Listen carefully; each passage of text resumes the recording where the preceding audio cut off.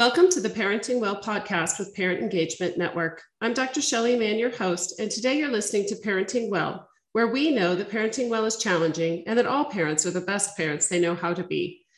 We firmly believe that the foundation for raising healthy, happy youth is for us as parents to fill our own well with useful, reliable, credible information, tools, and strategies. This leaves us more engaged, educated, and empowered to support our children in being strong, resourceful, confident, and resilient in the face of life's many challenges and adventures.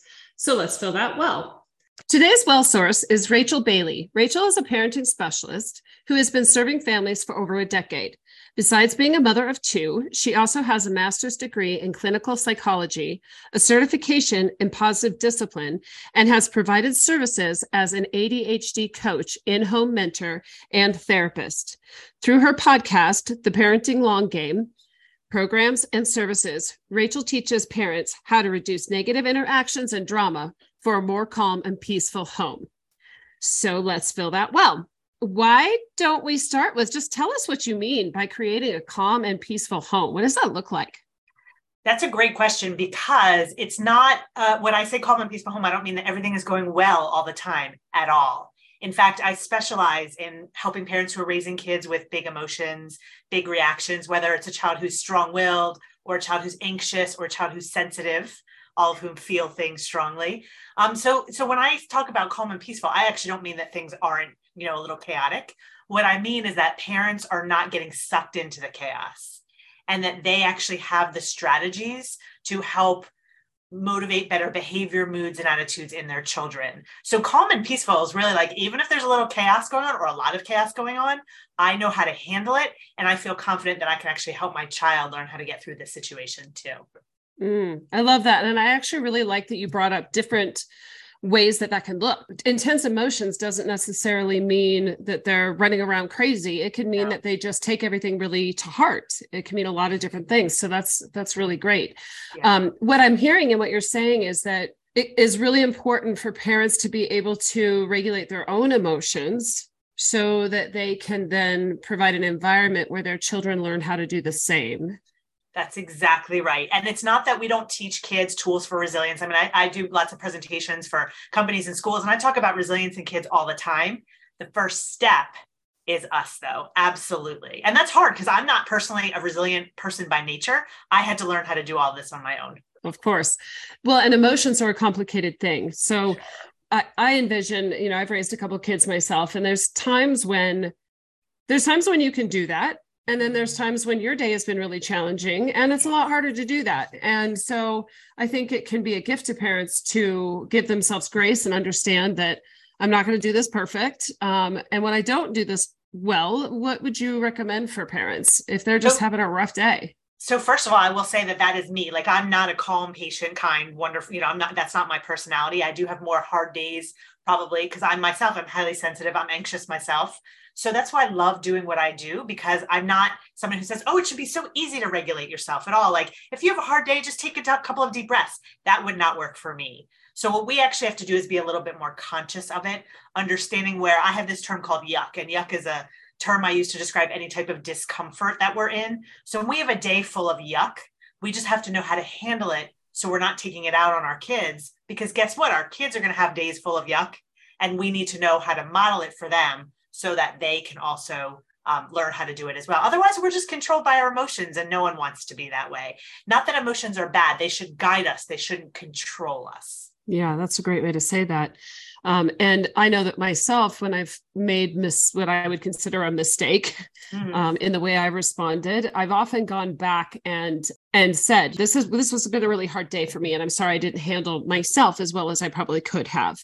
And I think that's a good thing to model too, so that our kids don't feel like they're supposed to be perfect, that they have to get it all right. That's really true, because I was actually a therapist for many years for teens, and I worked with teens with eating disorders. And what was interesting was that one of the common themes was that they thought their parents were perfect so that they had to be perfect. So to me, it's actually a red flag if we try to be perfect in front of our kids, because then kids think, oh, my parents are perfect, I must have to be perfect, or that's the way it's supposed to be, and I'm not. So that's actually a problem. No, we need to be very real with our kids. And that's why I'm glad I have big emotions, just like my own kids do, and why I can teach other kids, because we can learn how to have a day full of yuck and still get through the day without spewing our yuck on everybody else. Yeah, I've got a question that I thought of while you were talking. Would you say that for someone who has big emotions, that as they get older, when they're teenagers, when they're young adults, are better able to identify other people's emotions? Are they more emotionally intelligent oftentimes, or is there any kind of correlation there at all? They are often more emotionally intelligent, although what I will say, it starts with they're more emotionally perceptive. They feel other people's emotions. They notice. So kids with big emotions, again, and this could be kids who are like more strong-willed and loud with their emotions, or it could be kids who are quieter with their emotions. So anyone who feels strongly, they perceive and they notice other people's emotions. And often they are naturally emotionally intelligent and know what to do about that. Some kids who perceive other people's emotions and notice them, we have to teach them what to do with that. But generally, yeah, they are bigger perceivers and noticers of other people's emotions and their own emotions, even if they don't know how to handle them maturely. Yeah. Well, it's all skills, right? And so they're not going to come out of the womb knowing how to handle that. We have to guide them and teach them, walk them through that. That's exactly right. And their brains are not, it's what we call an executive functioning skill, to be able to regulate our emotions. And the executive functioning skills in the human brain don't come into play until the mid-20s. So they're not fully developed until the mid-20s. So kids and teens, they don't have fully functioning executive functioning skills like emotional regulation. They just don't know how to do it. Yeah. Right. But that kind of brings me to the conversation about behavior, because I think that when we have kids that are highly emotional, that can influence, of course, how they react or behave in certain situations. And absolutely, as parents, we're taught, well, just set good boundaries and be calm and loving. And it can sound, I don't want to say trite, but it's certainly a lot harder to do than it is to say. And it's even more hard when you have a child that's really highly emotional. So how do parents find that balance? How do you strike the balance of discipline? So one of the things I will say about kids with big emotions is that they actually need boundaries, they need structure, and they need parents who can follow through. The more we have those boundaries, we're able to follow through. Like if we say, even something as simple as, hey, get your shoes on, but then we go and do something with another child and we don't check to see if they got their shoes on. That's actually hard for a child with big emotions. They need to know we mean what we say. So there's that piece of it. But we also have to recognize that kids who feel things strongly are affected by the boundaries that we set. So even as we're setting them and being firm, we have to recognize how it affects them and help them deal with those feelings. So just telling them, go get your shoes on, without understanding that maybe we barked at them and they didn't like our tone, or, we're expecting something of them that they're struggling with at that moment. That doesn't mean we change our boundaries. It just means we have to think about how it's affecting them and help them through that. Mm-hmm. And just cognitively, they're not as advanced. And so when they hear something, the way they perceive it might not be the way that we as parents think they're going to perceive it when we say it. So there's so much involved here in just being aware, paying attention. Yeah. And there are some ways to simplify that, because I would hate parents to think, oh my gosh, I have to be aware of this and aware of that and aware of this and aware of that. There's just some simple things that I teach parents that if you're just aware of these, basic ideas, then you don't have to think of everything all the time. You just have to be aware of a few things, and that will come up over and over. Yeah. Right. Well, while you're saying that, let's go into what some of those things might be. Yeah. So I would say that we have to be aware, especially with kids with big emotions, we have to be aware of our tone is one of the things that we want to be aware of. For kids who are strong-willed, if they feel controlled, they're going to rebel. For kids who are sensitive, if they feel like they did something wrong, they're going to shut down. So just our tone. And again, you kind of need to know what type of child, because I do work with all three types, strong-willed, anxious, and sensitive, what type of child you have. But once you know that, you can know that your tone will affect them. The other thing is just making sure they know how to do what you ask. For example, something as silly as getting your shoes on. Believe it or not, some kids, when they're in the middle of doing something else, they have trouble transitioning from what they're doing to going to get their shoes on, or they have trouble, what we call task initiation. They have trouble starting something. So they're sitting there doing something else. We say, get your shoes on, but they have trouble going over and getting their shoes on. So we need to be aware of our tone. We need to be aware of what skills they truly have. And then we just need to be aware of ourselves and our presence in that moment. So it's just a few things that cover about 98% of behavior.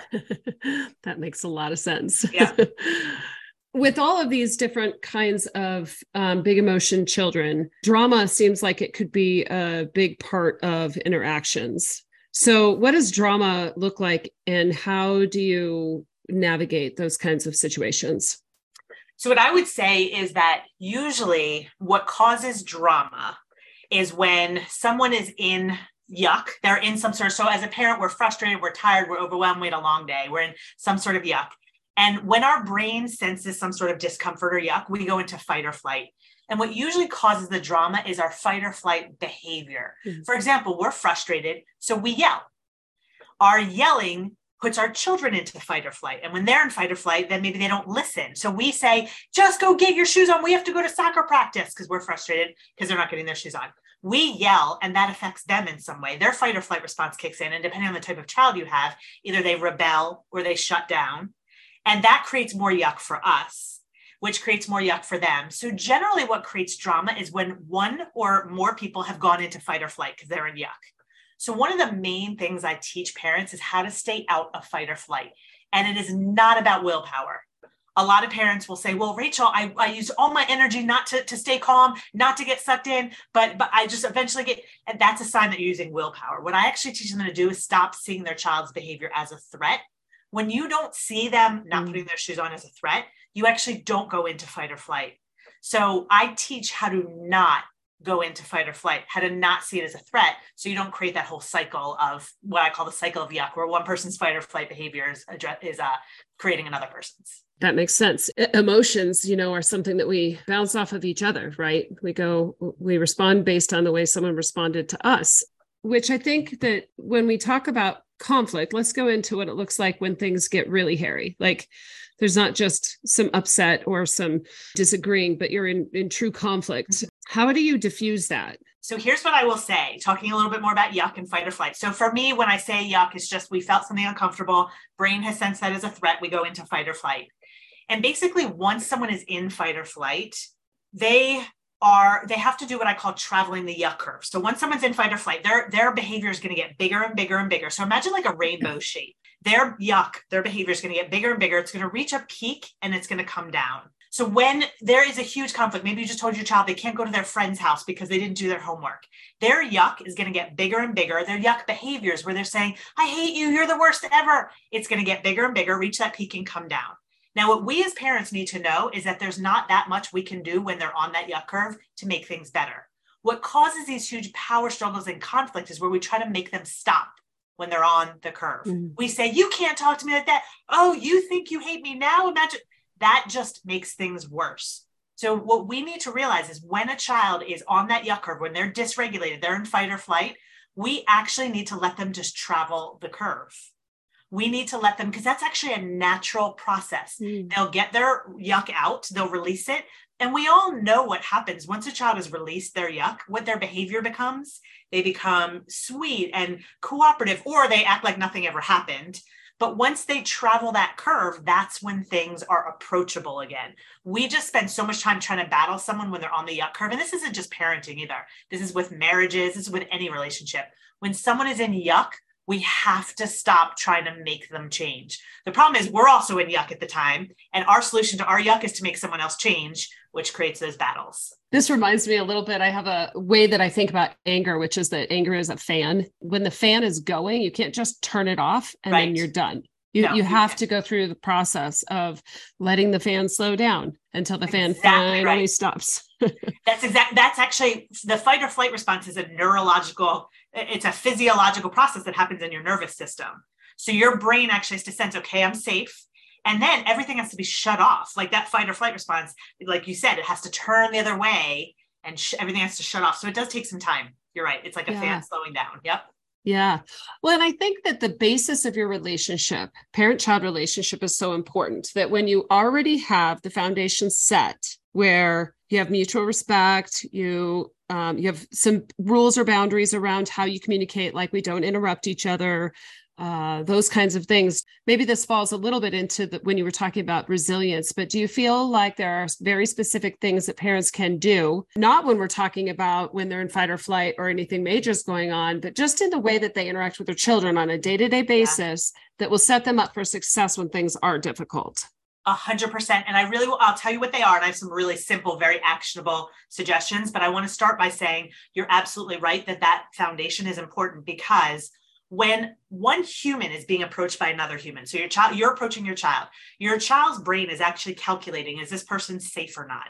Because we're survival creatures by nature. So your child is seeing you approach, saying, are they safe or not? If we have a strong foundation, when you approach them, they're much less likely to go into fight or flight. But for a lot of kids, when they see their parents, they're thinking, oh, they're going to yell at me. They're going to tell me to do my homework. And so the initial reaction that a child has is to start to protect and defend, and their behavior shows that. So that foundation is super important. So I teach how to do this by something I call deposits. And deposits are not just what kids want, they're what kids need. And I differentiate that tremendously. So let me give you some examples of what deposits are. It's not just spending time with your child. It's something like asking your child about something they care about. And I always say it's even more of a deposit if you ask them about something they know that you don't care about, but they do. Like ask them about a video game. They know you don't care about their video game, but just asking them shows, hey, no, I don't care about your video game, but I care about you and you like it, so I'm going to ask you. That's one way. Another way is to defer to them as an expert. So ask them about something that you know they're good at. So let's say they play baseball, saying, hey, my friend's daughter is about to start baseball too. Can you give me some tips that I can tell my friend? So these are examples of deposits where you're like seeing your child. You're showing them that they have value to add to conversations. These are needs that humans have, that when we are making these, I call these deposits or micro deposits, it just all of a sudden makes us feel a lot safer, because we're going to make withdrawals. We need to be making more deposits as well. Those are great suggestions and simple. Like you said, that's something you can do day to day. Exactly. By definition, I describe deposits as something you can do in like 30 seconds or less. Yeah. Right. Of course, as a parent educator, I look back at like what that whole process was like for me and for them. And oftentimes it's the small things. It's really, truly the little things that you did to show up for them and make them feel seen and understood. That's exactly right. That is one of the main keys, making them feel seen. And that does not mean giving them what they want. And a lot of parents will be confused about the two. Buying them things and being nice to them and changing your boundaries. That's what they want. That's not what they need. And in fact, the more we give kids what they want, the more entitled they become. The more we give them what they need, which is basically seeing them. So one example would be, let's say you're in a store, you told your child that you weren't going to buy them anything, but they really want you to buy them a pair of jeans that they saw. Giving them what they want would be, fine, I'll buy you those jeans. Giving them what they need would be, no, I'm not buying you those jeans, but you can tell me why you like them so much. And then, maybe we can put them on your Christmas list another time, or your birthday list or something, maybe, but just seeing that matters to them, instead of saying, I'm not buying you anything. I told you I wasn't buying anything. Just seeing, yeah, no wonder you want those jeans. Those look pretty cool. That is seeing a child. It's giving them what they need, not what they want. So one of the questions I love to ask, and it's related to what we're talking about right now, is how can parents or people who work with young people best show up for their children? Like, what would you say is the most critical thing in terms of how people show up for their kids? I actually have to be honest that there are two. So it's hard for me to, these are the two big ones. Okay. Number one, we have to take care of ourselves. And I mean, I know it's so cliche I actually differentiate self-care from self-treatment. Not just are we doing bubble baths and manicures and all that, but how do we treat ourselves? Do we set boundaries? Do we talk to ourselves with respect? Because the better we treat ourselves, that allows us to show up for our kids. If we're in a place where we're not treating ourselves well, we won't be able to show up for our kids. That's the first one. And the second one is we have to start to see behaviors, moods, and attitudes differently. If we see them as something that's bad, that needs to be punished, that, oh my gosh, you can't talk to me like that when you're upset, we can't show up for our children because we are in fight or flight. If we realize that a child being disrespectful is simply a sign that their yuck is bigger than their coping skills, they have a lot of yuck in that moment, and they don't have great coping skills, that's all it is. When we start seeing that differently, we reduce the threat in our own brain, then we can show up for our kids. So it's really how we treat ourselves and how we view our children are the two best things we can do to show up for our kids. When I was doing my PhD program, I wrote a program for dads to parent after divorce. And one of the big things that I took away from that whole project was that a child knows that they came from these two people. And the thing they want more than anything in the world is to be loved and accepted for who they are from both of these people.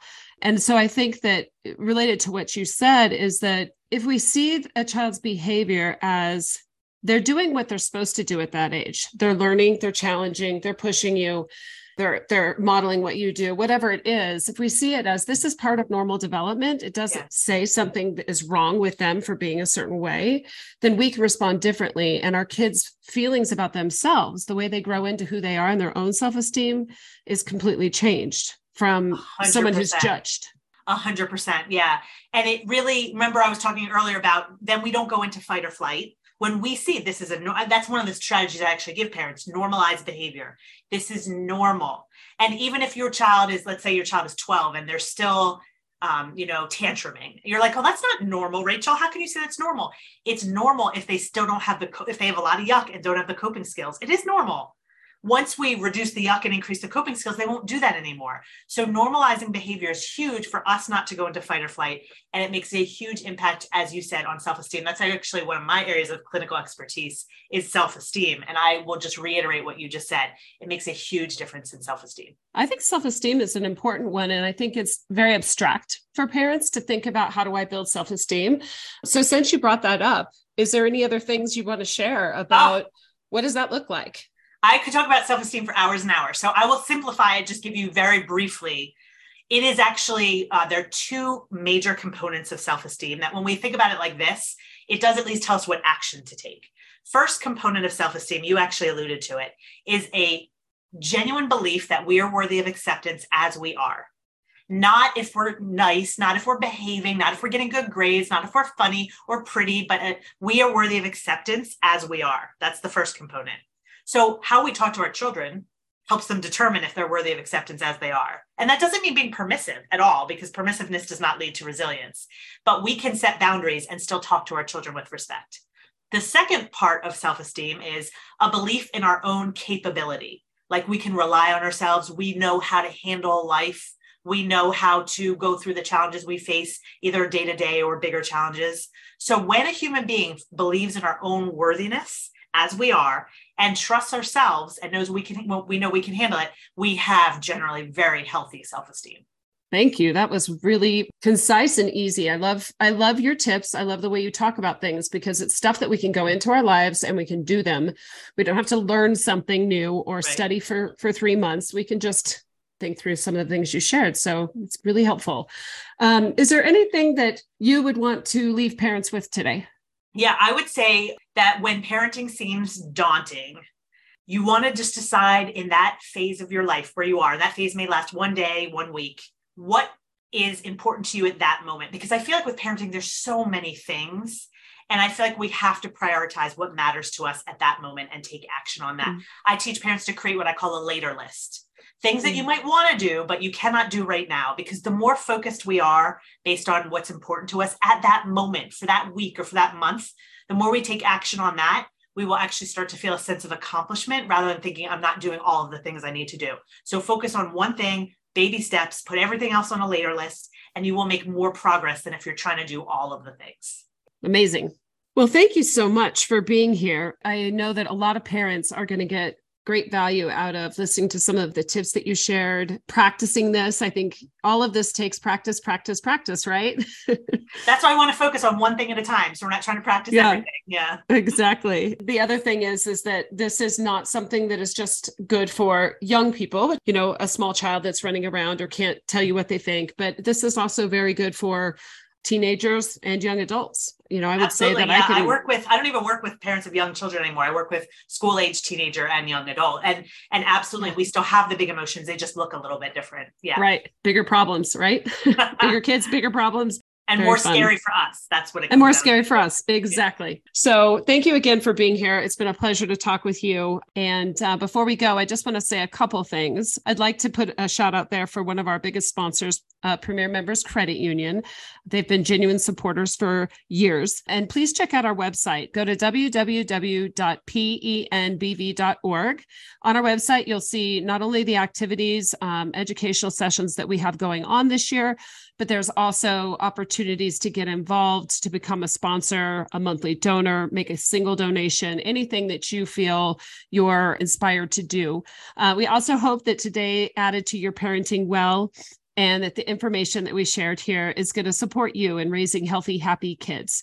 So thank you so much. It was an honor to be with you today. And until next time, happy parenting.